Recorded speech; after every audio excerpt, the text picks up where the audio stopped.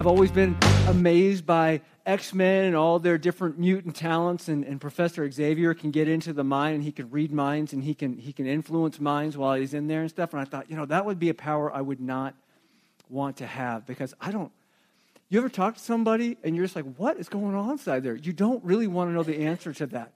And in this movie, that's what it's all kind of really about. And we're going to be doing kind of a series within a series here as we look at this, because what we're going to be doing is we're going to be doing our At the Movie series, but for the next 5 weeks, we're going to be focusing on this one movie, because there's joy, there's sadness. We're going to be talking about sadness next week. As a matter of fact, we have a special guest coming in from Phoenix. I'm not sure if you guys remember, about 2 years ago, we were taking a real look as a church and praying as a church for a little girl, well, not little, she was 16, who was in her second bout with cancer, and cancer eventually took her life. Her parents are going to be here next weekend, and it's going to be a good time. They're here to share. They want to say thank you for praying, but they also want to share kind of their story and the emotions that went through all of that story. They'll probably touch on all 5 of these that we're going to talk about, with joy and sadness and fear and disgust and anger and each one of those things. And so they're going to be here next week. We're also having some missionaries who we support through the church who are in the Ivory Coast. They work at an international school for different kids that are missionary kids, as well as kids in the area. And they're going to be here sharing next week. Crazy thing is, they both went to the same church, so they're going to kind of be reconnecting as well. So we're going to be doing that next week with it. So I want to encourage you to come back and be a part of that as we dive into this movie. Because as I watched it, even when I heard about it, when it first came out, I said, man, this is just so ingenious. Just to see what is going on inside this little girl's head. This movie's about a little girl named Riley. She's 11 years old. I'm not going to give you the whole synopsis of it all, but she lived in Minnesota. And she had all the friends and all the things. And maybe some of you have experienced this, where dad up and moves and goes to a completely different city, completely different culture, from Minnesota to San Francisco. Everything's different. Everything's trying to figure out in the emotions. And you see the emotions that are playing out in her head. And all this stuff that's taking place, it's just amazing. And as I watched it and as I saw it and I see these different emotions we're going to talk about, I want to really weigh in on some of the things they talk about. The reason why he actually, David Proctor's his name, the reason why he actually wrote the movie was because his daughter, they had moved to California in the same type of thing, about the same age, and she had just a lot of emotions that were going on inside, and he could not figure it out. And so to make this movie, they actually pulled in like neuroscientists, and they pulled in all sorts of psychologists and things to show the emotions that go on. And so the movie, it's crazy. And today we're going to be focusing on joy.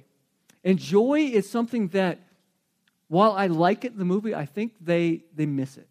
I think they miss what joy actually is. Because as you lay out joy and as you see it, the question is what is joy? What is wrapped up in joy? If we look at the definition of joy that's found in Merriam-Webster's dictionary, it says this: the emotion evoked by well-being, success, or good fortune by the prospect of processing what one desires, or it's the expression or exhibition of such emotion. See, as I read that, I started to think, that sounds a lot like happiness. That sounds a lot like being happy. And I thought, is it possible that they think that joy and happiness are the same thing? So I looked up the word happy, and this is the definition that was in there. Feeling pleasure and enjoyment because of your life, your situation, etc. Showing or causing feelings of pleasure and enjoyment. Pleased or glad about a particular situation or event. Those two definitions almost sound interchangeable. So as we look at that, I have a question for you. It's a rhetorical question, but do you think that joy and happiness are interchangeable? Do you think they're the same word, same definition? Are they the same thing? And as you process that, I went to one more place to find a definition for joy. Actually, the Disney website. Because Disney explains why they created the character. This is the character definition of joy. Joy's goal has always been to make sure that Riley stays happy. She is lighthearted, optimistic, and determined to find the fun in every situation.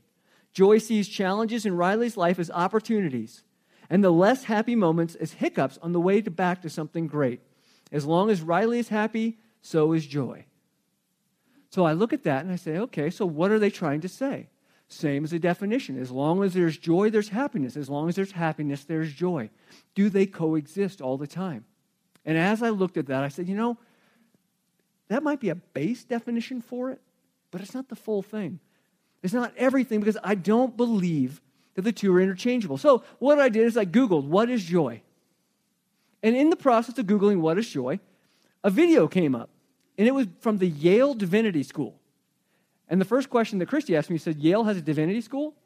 And I said, actually they do. And apparently it's not a great one, because their definitions of their video of what is joy was these right here. And I thought to myself, there is no way that happiness and joy have to go together. It's just not what could possibly be possible. There's got to be something more than that. Because when I read Scripture, and as I look at the Christian life, and as I see people, even like the Wagners who are going to be here next week, that had joy when they weren't happy, how is that possible?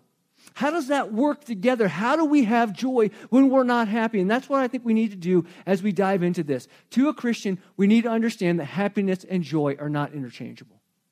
I believe that they can be, but the world has lumped them together. As a matter of fact, they've even lumped one more into that. They've said, you know what? Not only joy and happiness, but also pleasure. Those three things can work all together, and they're always in harmony with one another. But this is where I see it with those three things.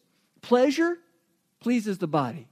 It's about what's going to make me feel good about what I have. I'm going to go and get a massage. Yep, that's going to bring me pleasure. I'm going to go and watch a movie that makes me laugh. That's going to bring me pleasure. There's all these different things that we can use to buy stuff, to have stuff. That's pleasure. The second one is happiness. And happiness really deals with the mind and the feeling. So it goes a step beyond pleasure. Pleasure can bring happiness.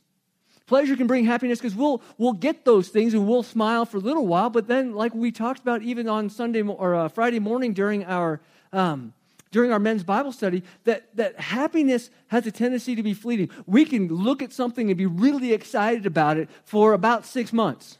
And then we want the next bigger, badder thing. And we need, because that pleasure needs to be met to make us happy. But happiness then goes on to joy. And joy is even deeper than the mind and the feelings. Joy is the heart and the soul and the spirit. And as I looked at these things up, and as I saw this, what is joy, a definition that came across my path as I was looking it up, and it was from Rick Warren. Rick Warren's a pastor at Saddleback Church, wrote Purpose-Driven Life, Purpose-Driven Church. This is what he put as he came down to it. And the funny thing is he explained how he got to it. He said, I'm not naturally a joyful person. I'm not one of those guys who gets up in the morning and is all peppy and all that. Normally I have to really struggle to have joy or to have happiness or find the good in a situation. I don't find myself that way. I'm kind of on the opposite. I'm probably annoyingly happy sometimes, and people are like, how can you be happy right now? I'm like, well, better than being sad. So the whole thing that he had for a definition is this. Joy is the settled assurance that God is in control of all the details of my life. The quiet confidence that ultimately everything is going to be all right, and the determined choice to praise God in every situation. You know what one word was missing from all that? Happy. I didn't see any happy feelings in all of that. I think we all know the reason why, because happiness is fleeting. Happiness is temporary. Joy, on the other hand, is a constant in our lives. Whether we choose to walk on that track or not is kind of up to us. I guess the best way to describe joy in our lives is joy is on one side, sorrow is on the other side, and it's two railroad tracks that are going parallel to each other, and whatever track we want to be on, depending upon the circumstance and how we react to it, that's where joy is and that's where sorrow is, and that's where our pain and our frustration. What track do you want to be on? And as I see that play out and I think about it, I think about a passage that ever since I was in high school, really became a life passage for me, a way to want to live my life when I need to be encouraged, when I need to remember why I do what I do, when I need to shake off somebody saying something to me that's negative, or if I need to shake off a negative situation or whatever it might be. I go to the passage of 1 Thessalonians chapter 5. 1 Thessalonians chapter 5, there's 3 verses in the middle of the passage that really stand out to me, but I want to read the surrounding ones around it and get the full process of what Paul is trying to say. So if you have your Bibles with you, I would love for you to open to 1 Thessalonians chapter 5, verses 12 through 24. And what I want to do is I want to read this, and I want you to just kind of take it in on what God could possibly be telling us about joy and how it really is different than happiness. 1 Thessalonians 5, starting in verse 12, says this: "We ask you, brothers, to respect those who labor among you and are over you in the Lord and admonish you, and to esteem them very highly in love because of their work. Be at peace among yourselves. And we urge you, brothers, admonish the idle, encourage the faint-hearted, help the weak, be patient with them all. See that no one repays anyone evil for evil, but always seek to do good to one another and to everyone." Here's the verses that always stand out to me. Verse 16, "Rejoice always." Verse 17, "Pray without ceasing." 18, "Give thanks in all circumstances, for this is the will of God in Christ Jesus for you." Have you ever asked what God's will is for your life? There's your answer. Rejoice always. Pray continually. Give thanks in all circumstances. For this is the will of God through Christ Jesus our Lord. Go on from there, verse 19. "Do not quench the spirit. Do not despise prophecies, but test everything. Hold fast to what is good. Abstain from every form of evil. Now may the God of peace himself sanctify you completely. And may your whole spirit and soul and body be kept blameless at the coming of our Lord Jesus Christ. He who calls you is faithful. He will surely do it." Let's pray together. Father, thank you. Thank you for your word. Thank you for your encouragement. Thank you for the way that you demonstrate through your people joy and what joy really is. That it's more than just happiness. That it's more than just based on our circumstances, but it is so much more. God, speak to us today. We pray it all in your name. Amen. I'm not sure if you saw it or heard about those three verses right there in the passage. Those three that I told you I like to hold on to, ones that I try and do as best I can, and I fail at them. Because it says this: rejoice always. If you have an NLT version of your Bible, it says, be joyful always. And you think to yourself, how is that possible? Verse 17, pray without ceasing. How is that possible? I mean, how do we walk around and pray all the time and be in that spirit? And 18, give thanks in all circumstances. And I've pointed this out before, but I'll point it out again. It does not say for all circumstances. It says in all circumstances. So we won't give thanks for the circumstance we're in, but we do give thanks in the circumstance that we're in, because that is where God is at, and he is with us. For this is the will of God in Christ Jesus for you. This passage and these verses are found in a letter written by a mentor to his mentees, by a spiritual father to his spiritual children. And he's trying to encourage them, and he's trying to encourage them in a way saying, as Christ has come into your life, you are beginning to change.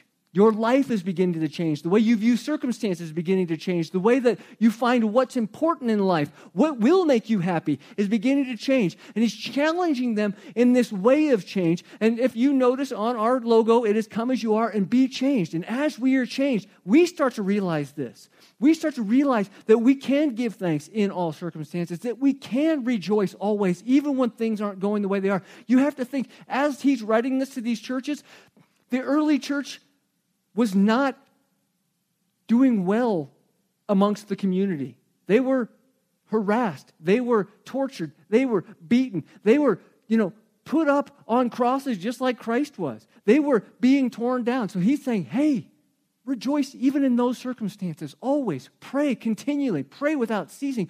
Right in the middle of all of that. And he says, this is what's going to start changing as you realize what you have and who you have it in. And that change comes with growth. And as we're growing and all these things are taking place, you start to see that your heart begins to change. And we're growing as a believer and a follower in Christ. We're changing to more what God wants us to be. And we begin to constantly demonstrate joy. And I'm not sure if you've ever been around that person. There are some people that I have known in my life that exemplified this passage more than anybody I've ever met. They're people that were always happy. It didn't matter if their dog had just got run over by a car. They're like, oh, that's okay. I hope the car's all right. And you'd be like, what? Are you crazy? You look at people like that. You could punch them in the face and they say, is your hand okay? That's the kind of people they were. And you're like, how can you be like that? And that is what the change is supposed to be. And if we were to take that passage, I read you from 12 to 24, and then I read you 16 to 18, just taking 2 words out of that passage, those 2 words are so loaded with so much information for us to hold on to, and that is rejoice always. Rejoice always. Do you realize that the words joy and rejoice are loaded throughout Scripture describing believers? And you may say, well, what is rejoice and joy? Did you know the word rejoice actually comes from rejoy, to joy over and over and over again? That is what rejoicing is to have joy over and over and over again. And this is what they use to describe Christian believers at this time. And we look at it, and I don't throw out a whole lot of Greek at you. But I was looking at all the different words that had to do with joy. And there's hyro, which is basically to be full of joy. There's chara, which is to be joyful. And then there's charis, which fills in with charismatic, to be full of the Spirit and to have joy with it. And we look at each one of these things, and we see that in this verse, to be full of joy, to be rejoicing, to be full of joy and moving forward. And then there's a word that's always in there. And I probably don't have to break down the word always in the Greek to tell you what always means. It means always. It means to constantly do it, to be in joy and rejoicing always, over and over and over again.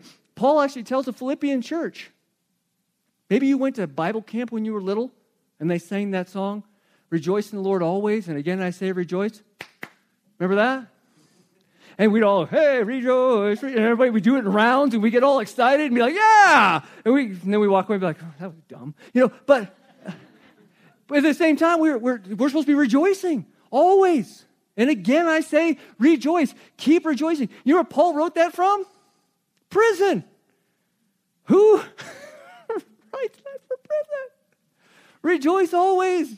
While I'm in chains. And we're not thinking prison like you got cable TV and a weight room. We're thinking like a hole in the ground with a candle that had like a door over the top of it. Every once in a while, you get to see the sun as it passed through one of the cracks in the wood. That was his rejoice always. How do we do that, though? How do we do it? Is it based on our happiness? Was he happy to be in prison? Was he telling people, as you're being beaten, be happy? Is that how we can interchange those 2 words? I don't think so. See, happiness is an emotion based upon circumstances. When a baby's born, we're happy. We're also full of joy, but we're happy. When that baby starts to talk back to you, you're not quite as happy. That happens. Those are the things that happen. We can't base our happiness, but we can base our joy on that. When we buy a house or a car, we're happy. We're even happier when we make the last payment on that house or that car. But in that process, you're not going to be happy all the time when the bill comes. It's not going to be, oh, right, the mortgage is here again. Yay. That's not our way about doing it. But how do we be joyful in that? How do we look at that circumstance and say, hey, at least I'm living in a place and I'm not on the street and I have a job to pay that bill and those kind of things like that? How do we change our mindset? How do we have that joy? How do we not base our happiness on circumstances?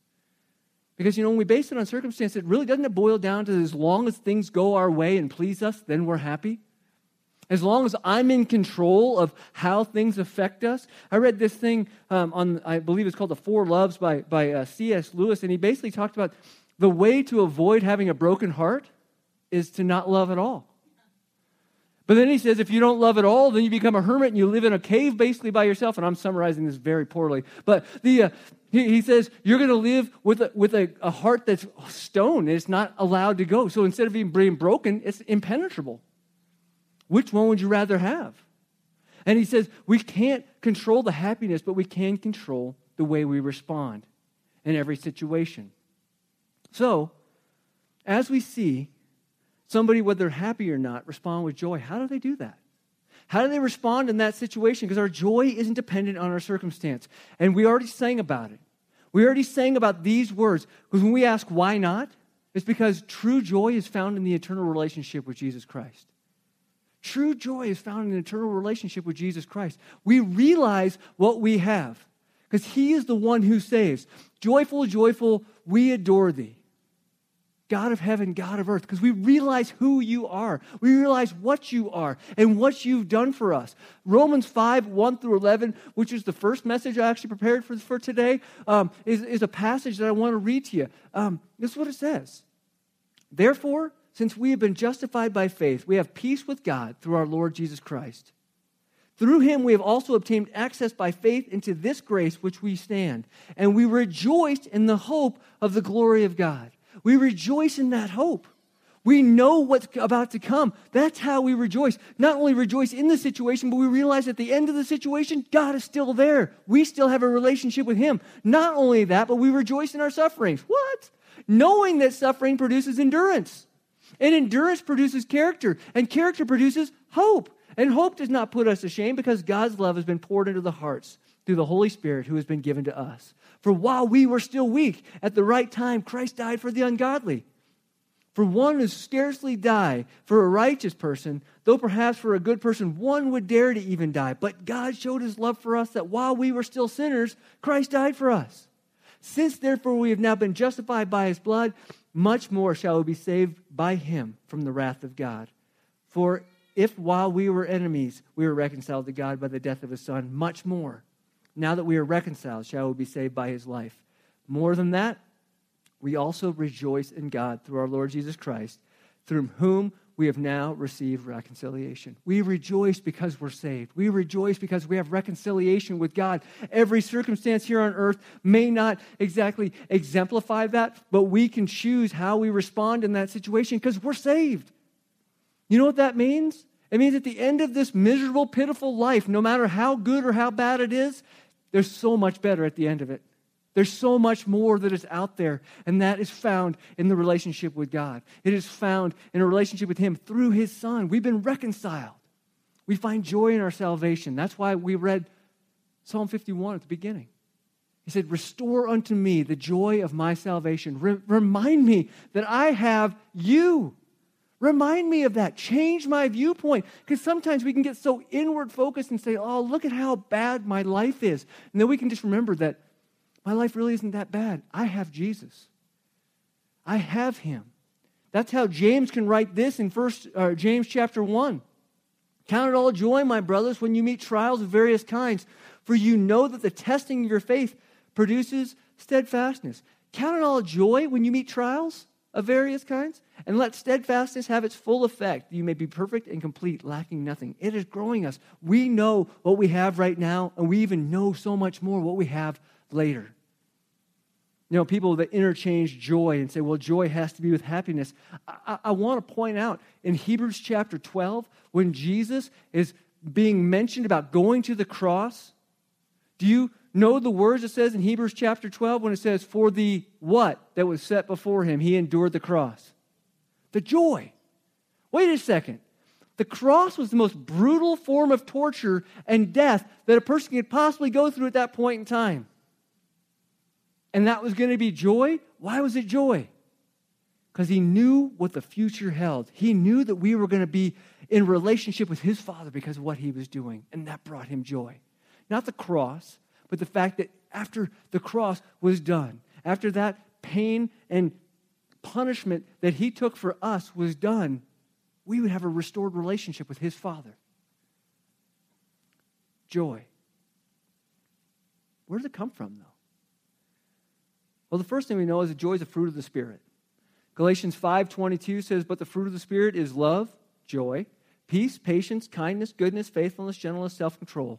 Against such things there is no law. See, joy is a fruit that's born from the fact the Holy Spirit lives within us. He's a constant reminder that we are being changed, and we're being changed to more who God wants us to be. And there's a ministry that takes place, and there's a process that produces things that we can't do. You see, when the Spirit's inside of us and he's living through us and we're abiding in him, we talked about that a few weeks ago, as we're abiding in him, you have to understand, there are people I don't want to love. But the Spirit is producing its way through me. There's times that I don't want to have joy, but he's bearing fruit through me. Peace? Man, no way. Patience? Absolutely not. Don't even pray for it. Because then God's going to test you and you're going to lose. Because that's just the way it is. And we see kindness, goodness, faithfulness, gentleness, self-control.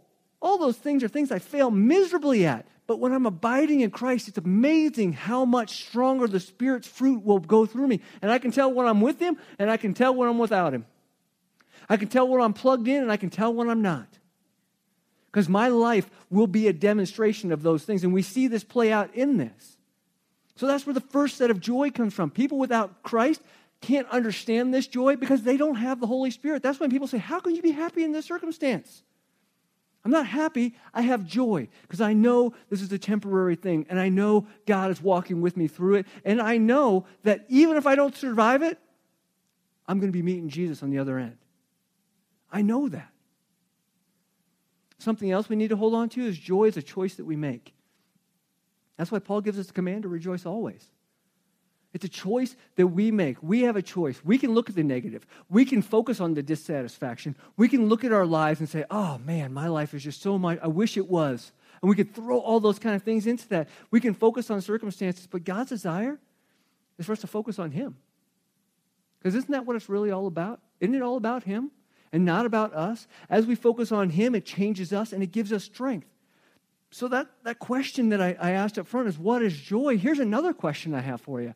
That is this: why don't we rejoice always? Why don't we rejoice always? First, I think that we will have a tendency to lack confidence in our salvation. We have a tendency to lack confidence in our salvation. What does it mean to be saved? What does it mean to be saved? Because sometimes we have this tendency to forget that God has sent His Son to die for us so that we can have a relationship with Him that starts now and it grows and it lasts eternally. We have a tendency to forget that. And I think some people, man, I've walked in some churches and I've seen some people, they look like bulldogs that have just drank vinegar. I mean, they're just mean, angry, ugly-faced people. And they're just sitting there, and they're just, sorry, just so you cross your arms, Rob. So I had to uncross mine real fast. But, they're just the people that they don't want to hear. They don't want to be a part of that because they just have no joy. And either A, they have forgotten, or B, they never had it to begin with. I don't know. It's not my place to judge, but man, sometimes I just wonder, how can you not be happy when you're praising God on a Sunday morning?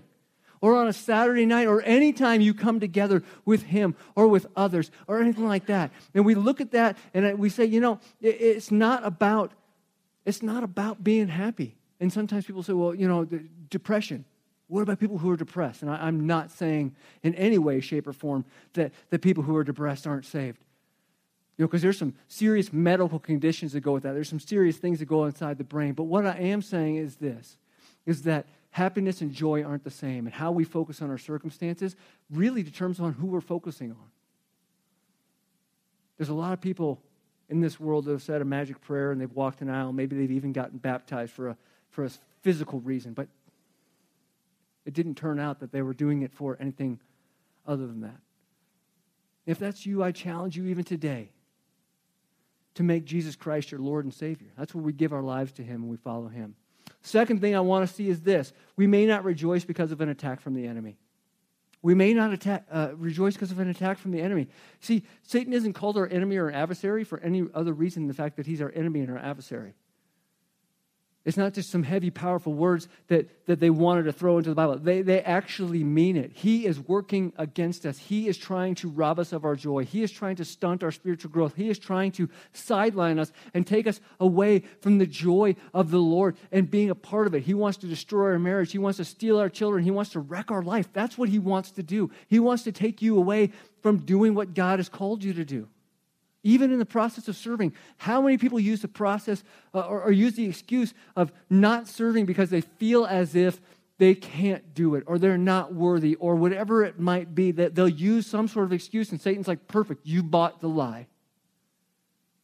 You bought the lie. Hook, line, and sinker. See, 1 Peter 5:6-10 says, humble yourselves, therefore, under the mighty hand of God, so that at the proper time He may exalt you, casting all your anxieties on Him because He cares for you. Be sober-minded. Be watchful. Your adversary, the devil, prowls around like a roaring lion seeking someone to devour. Resist him, firm in your faith, knowing that the same kinds of suffering are being experienced by your brotherhood throughout the world. And after you have suffered a little while, the God of all grace, who has called you to his eternal glory in Christ, will him restore, confirm, strengthen, and establish you. You have a hope. There's something at the end of this. Resist the devil. The third thing, as we say, stay alert, stay equipped, stay close to the Father, is this. We may not rejoice because of a heart of unbelief. We forget the truth. John 8:32 says, you'll know the truth and the truth will set you free. But we forget the truth. We forget that God sent his Son to die for us. Knowing the truth is one thing. Believing the truth is totally different. Knowing and believing, see, there's times that even the strongest believers, our faith seems to get shaken. And it's when we're going through times that are grief and times of stress. And we begin to ask why. We go through these spiritual droughts and we walk away from God, we push God away, and we lose our joy. And the answer in those dark times is to do what? Well, it's to have faith that God is who he says he is. Wasn't that what we said in that song? 'Tis so sweet to trust in Jesus, that we trust him at his word. That's all we have to do is trust him at his word. We sang it, we said it, that's it, isn't it? To trust in Jesus because we can believe what he has to say, but we have this way of saying, you know what? He's not able to. We look at this world all over the place. We see the news, see the internet. Facebook's awesome about it. Posts all the doom and gloom of everything that's going on. Let me ask you a question. Do you still believe that God's in control? You better believe he is. Absolutely. Absolutely. The fourth thing, we may not rejoice because of our ignorance of truth. Some people, I don't think, believe because they don't understand biblical truth. We have a tendency within the church, and leadership is guilty first and foremost, of not bringing people along in a discipleship process. They're born as new baby believers, and then we leave them there. We leave them there to suffer and try and struggle on their own. And we forget that they need to be brought along just like a baby would need to be brought along physically to be fed milk, and then that milk turns into smashed up Gerber stuff, and then that goes into being a little bit more solid and it has some flavor to it, and then it kind of grows from there, and we see each one of those things take place. Well, guess what? We need to do the same thing with baby believers. We need to help them understand the milk, understand who Jesus is, and start to grow them from there. 1 John 1 through 4 actually says, that which was from the beginning, which we have heard, which we have seen with our eyes, which we have looked upon and have touched with our hands concerning the word of life. The life was made manifest, and we have seen it, and testify to proclaim to you the eternal life, which was with the Father and was made manifest to us. That which we have seen and heard, we also proclaim to you. They're bringing people along so that you too may have fellowship with us. And indeed, our fellowship was with the Father and with his Son, Jesus Christ. And we're writing these things so that our joy may be complete. We forget that people need to understand, be brought along, need to really meet Jesus and grow in him so their joy can be made complete. So when they get into a situation, they can say, yes, I understand who God is. Fifth thing, an ungrateful spirit. We may not rejoice because we have an ungrateful spirit. I've fallen into this trap too often of not being content. And I'm ungrateful, and I'm not satisfied. And the reason why I'm not satisfied is because I got this issue called pride. And it's all about me. And I want the next bigger. I want the next better. I want the next badder. Let me just tell you, very soon, sooner every day, it seems like we're going to have too many kids for the car that we have. And in that process, it's going to be an amazing, amazing thing. But right now, I'm looking at vans, 15-passenger, 12-passenger vans, to paint Seller's school bus on the side of, or whatever, paint it yellow. But we're looking at these big vans, and I'm looking at them, and I'm like, okay, we can either A, pay cash and get one that's older, has higher mileage, and not all the cool stuff on it, or B, have a payment of something that is, pretty cool. It has all kinds of cool features on it. And I'm going back and forth, and I'm like, well, do they both serve the same purpose? Do they both seat 12 to 15 people and get them from A to B? Yes. Do they have all the cool features? No. Which should I go with? features and payments, or pay cash and just be satisfied? Well, satisfaction it's underrated. I want stuff. I want the cool backup camera. I want the navigation unit. I want the whole thing. I want the individual seats that recline in the back, because if you've ever read in a 15-passenger van, one of the old ones, the bench seats, they don't recline. You're like this the whole time. And I'm like, no, but see, I don't want to be like this. I'm like, well, I'll be driving, so it doesn't really matter. But we weigh out the things and we say, I'm just ungrateful. God, I forget about what you've given me. And even if we don't have anything else, guess what we have? Him. How amazing is that? That the God of all the universe has given us himself. The final thing that I want to look at is this, the unreal expectations. Unreal expectations. And I won't spend a lot of time here, but I've heard it taught too many times that if we just serve the Lord, he will be obligated to make us healthy and wealthy and have all the stuff. That he'll provide that 15-passenger van. Well, Matt, you're a pastor. You should get that because God will provide, because you're, whatever. I can't even pull out the inner Olstein in me. But the thing is that we look at things like that and we teach that. We teach that God will shield us from any hardship as long as well, that's not true. We've already read verses that say, consider it pure joy, my brothers, when you face trials, when you face hardships. That hardship, it produces steadfastness or endurance, and that endurance produces hope, which goes back to what we have in the first place. It's hope. And we think that, we need to have all these expectations of what God is going to do. You know what? God will bless us. But he's also going to let us face hardships. John 16:33 says this, I have said these things to you that in me you have peace. In the world you will have tribulation. You will have troubles. But take heart, I have overcome the world. That's it. That's what it all boils down to. As we close the day, I want to ask you, are you, am I maintaining a constant joy in our lives to rejoice always? And again, I say rejoice. To be constantly joyful, not happy, because not every situation deserves a happy response, but to be joyful and understand who God is and what he is doing. Because I don't believe this is any less command in Scripture than any other words that we've read. The things that Jesus commanded us to do, we talked about just a few weeks ago, I don't think this is anything less. To rejoice always. To choose to be joyful today, regardless of our circumstances, let us rejoice always. Let's pray. Father, thank you. Thank you for who you are and what you do and what you've done.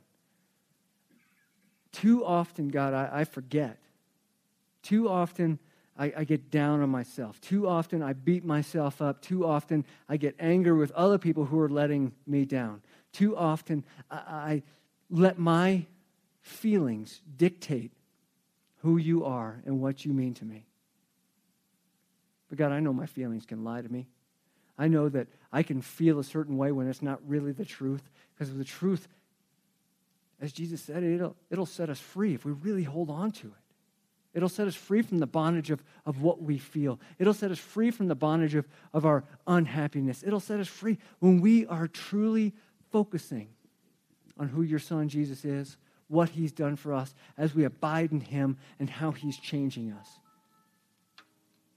God, we are so thankful that you, the God of the universe, the creator of all things, would care anything about us. But not only care about us, but want to have a relationship with us. And Lord, as we even look at this, even at 4 o'clock today, God, you know that I was struggling to be joyful about a message that I had to give on joy. But you changed me, and you worked on me, and you helped change my focus and my perspective to what it needed to be. And that's on you. God, as we sing this last song and really wrap up, God, I pray that we just focus on you. That these words aren't just empty words that are on a computer screen or on a TV screen, but God, they are words that focus on who you are and what you really mean to us. We pray it all in your name. Amen. I'm going to sit down here in the front, and I would love to pray with you if you're struggling with something. If you're saying, I can't grab hold of that idea of joy. You don't understand what my life is, what I've gone through, what I'm going through. You'd be surprised what I understand. And even if I don't fully understand it, I do understand who God is and what he's doing. So I would love to pray with you and encourage you through that as I sit down here and Jerome leads us in this last song.